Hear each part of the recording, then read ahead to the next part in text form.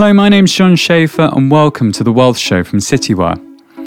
The UK robo advice market has been hitting the headlines again due to the recent JP Morgan Chase deal to buy Nutmeg. So what does this mean for Nutmeg's rival Wealthify? Like other robos in the market, Wealthify has yet to turn a profit since launching in 2016. In its results for 2020, it recorded a loss of £5.3 million, up from a £4.8 million loss the year before. I spoke with Chief Executive Andy Russell, who joined last year from parent company Aviva. He shared the firm's growth plans and whether it's possible to make money from customers investing small amounts. Well, you took over the CEO role from Richard Theo last year. And what changes have you made since taking the job? There's a few changes I've made, but I think start off with the key things that I've made sure we stay the same. It was a kind of walked into a very strong, capable team, very purpose-led team with a very strong proposition offering that kind of delights customers with its simplicity and well-designed process. So it was critical that we kind of capture and nurture those and make sure we kind of enhance them as we go. So I walked into a really strong position, to be honest. I think the other thing that was clear is it was also quite a young company. And it was still in startup mode, really. And I think one of the key things is kind of helping coming in from Aviva is I can help bring that structure around it that turns it from a startup to a scale up. So putting some kind of architecture around the governance, kind of linking in with kind of some the overall kind of behavioural and incentivization structure to our objectives, putting some clear objectives behind what we're doing. It's nothing earth-shattering. I certainly haven't changed direction. Just try to mature the kind of strong model that was already there, really. And what about how the Aviva deal has changed Wealthify? You sort of alluded to that already, but obviously you've worked at Aviva for 11 years before taking the job, and you know, is the Wealthify brand going to go more towards the Aviva brand? Is it going to change? No, it's not going to change. I think Aviva are very cognizant of the strength of the Wealthify brand, and Wealthify attract different customers to Aviva as well. You know, we're very aware of that, which is one of the reasons why Aviva purchased Wealthify in the first place. It was to kind of access and learn from that different customer base, and then learn from the agility and pace of Wealthify. And I think that's kind of where we've ended up, really. We're in a bit of best of both situations. We've got the stability and security of that Aviva parentage, but we continue to be run independently and autonomously, and that means we can continue with our pace and agility. We've got our own brand, our own customers, our own journey, our own culture, and that's kind of here to stay. And looking from your position, obviously having worked at a much larger financial institution, have you found it difficult to sort of slot into what you've said as sort of going from a start-up to a scale-up company? It could have been quite difficult because of COVID. So I sit here over 12 months on, and I've still not met anybody from my team because they're all Cardiff-based, and I'm a Yorkshireman. So it could have been quite difficult coming into the company, but the team I've got there are awesome. It's a really strong team. They've welcomed me in. We spent quite a bit of time refreshing our purpose as a company. We're a very purpose-led group of people. So I kind of made sure we articulated that clearly so that we could get behind it as a company, feeding that through into a vision and a strategy. And kind of going through that purpose, and that was kind of part of the maturity, as I mentioned earlier on. Going through that process has really helped us bond as a team. And actually, being remote has, it'd have been a lot better to be able to be alongside the guys when we were doing that. But we've coped admirably through COVID, and done a hell of a lot in the last year together as a team. And so I don't think we've had. It's been hard work. It's been a lot of fun and hard work, but I'm not sat here thinking anything's been difficult since coming in from Aviva. It's been a great experience so far, and we're doing great as a business. Looking at your latest results up on Companies House, you made a loss of £5.3 million last year, and that was up from 4.8 million in 2019. At what point will the business become profitable?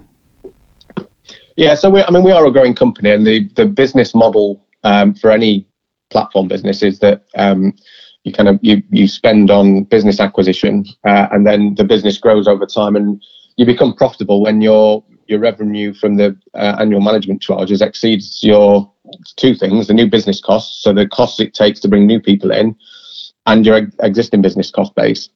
And we're a comparatively small but growing company at the moment. So our focus is on growth and that new business cost. So we are, as with everybody else in our industry, actually in the robo advice industry, we are loss making. And as we grow, that kind of it's going to increase our acquisition costs.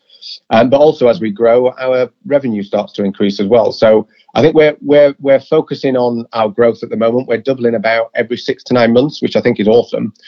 We clearly have projections for our company, but they're commercially sensitive. So I kind of can't give too much details around those. But kind of doubling every 6 to 9 months, I think, is a real strong growth message to be delivering as a company. I wanted to pick up on perhaps your most major competitor, Nutmeg. Obviously, that's got 140,000 clients at the moment, your sort of circa 50,000. But I mean, they've been constantly criticised for not turning a profit as well. How many clients do you think you need to become profitable as a digital wealth manager? Kind of depends on the robo, really. Depends on the specific company. So I kind of go back to what I just said in the last question around the mix between revenue and cost. The revenue is driven by your product mix. So some products will have higher average pot sizes than others. Depends on what fees you charge. We charge a cheaper fee than the Nutmeg.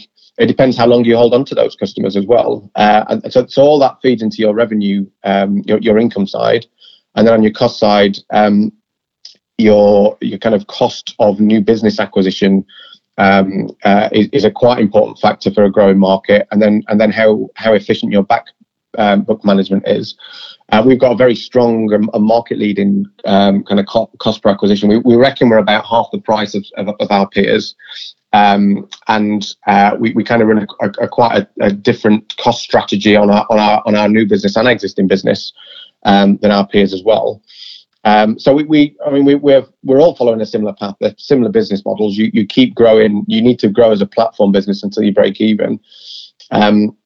And I think you look at other historical examples, it tends to be in the £4 to £6 billion range. You look at other people that's been in there in the past. In terms of AUM, is that what you're? Yeah, indeed. Yeah. And the historical examples are probably non-digital versions. So you'd hope you can kind of improve on that a little bit. But we've got a lot of growing to do before we can start talking about profit. And we're focusing on our growth. We're focusing on our new purpose. We're focusing on wowing our customers and continue to improve what we do to attract more customers. So what's your AUM figure now? That's another one that's commercially sensitive, I'm afraid. I can't divulge that. Okay, cool. And you mentioned that sort of range of sort of 4 to 6 billion. And Nutmeg's on this 3.5 billion stage at the moment, and it still is sort of trailing. So I'm assuming you've got, as you say, quite a way to go before you can become profitable then. Yeah, we are. Nutmeg are a lot larger company than we are. But as I said, we do have a different cost. We believe we have a different cost strategy to our peers as well. So, I'd like to be sat here in a fair few years, being able to say we did things better and quicker than our peers. But until we get there, there's a lot of things that can happen in the interim. The markets, something like COVID comes along and it completely sideswipes all your financial plans. So at the moment, we're focusing on our growth. As I said, we're doubling every 6 to 9 months. We need to. That's going to get harder as we go because it's harder to double the bigger you are.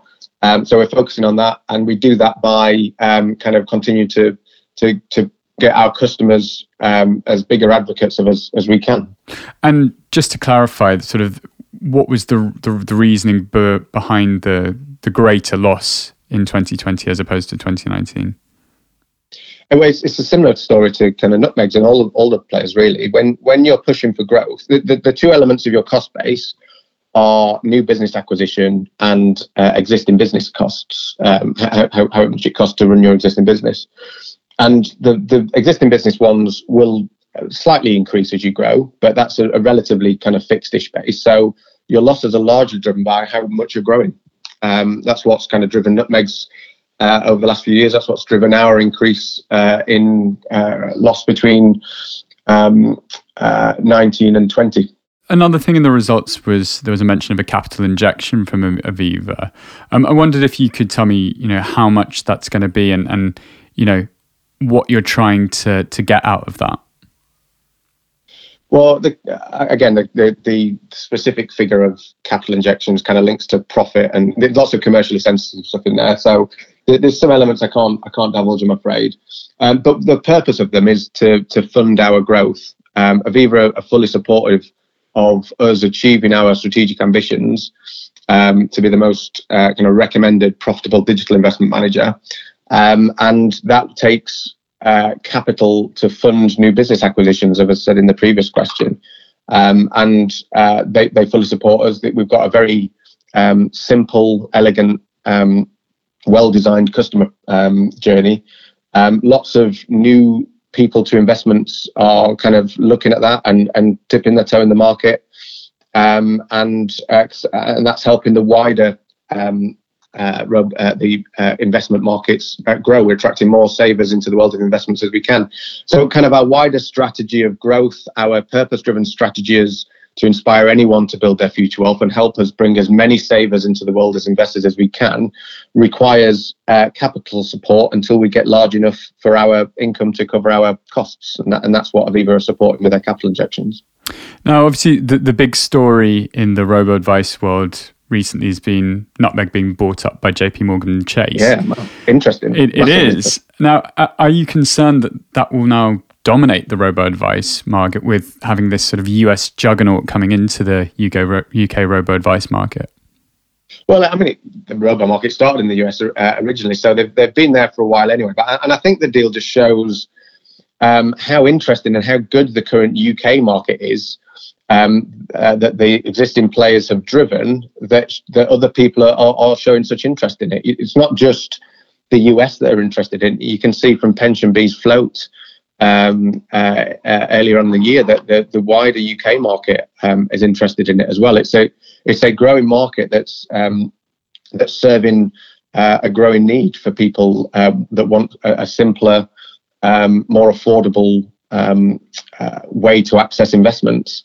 I think it's going to be interesting to see what JPM Chasers or Nutmeg strategy is going to be. I think you look at who else JPM's bought. They bought a digital bank to sit alongside, and for Nutmeg to sit alongside. I think a couple of days ago they announced they'd bought OpenVest as well, which is an ESG portfolio.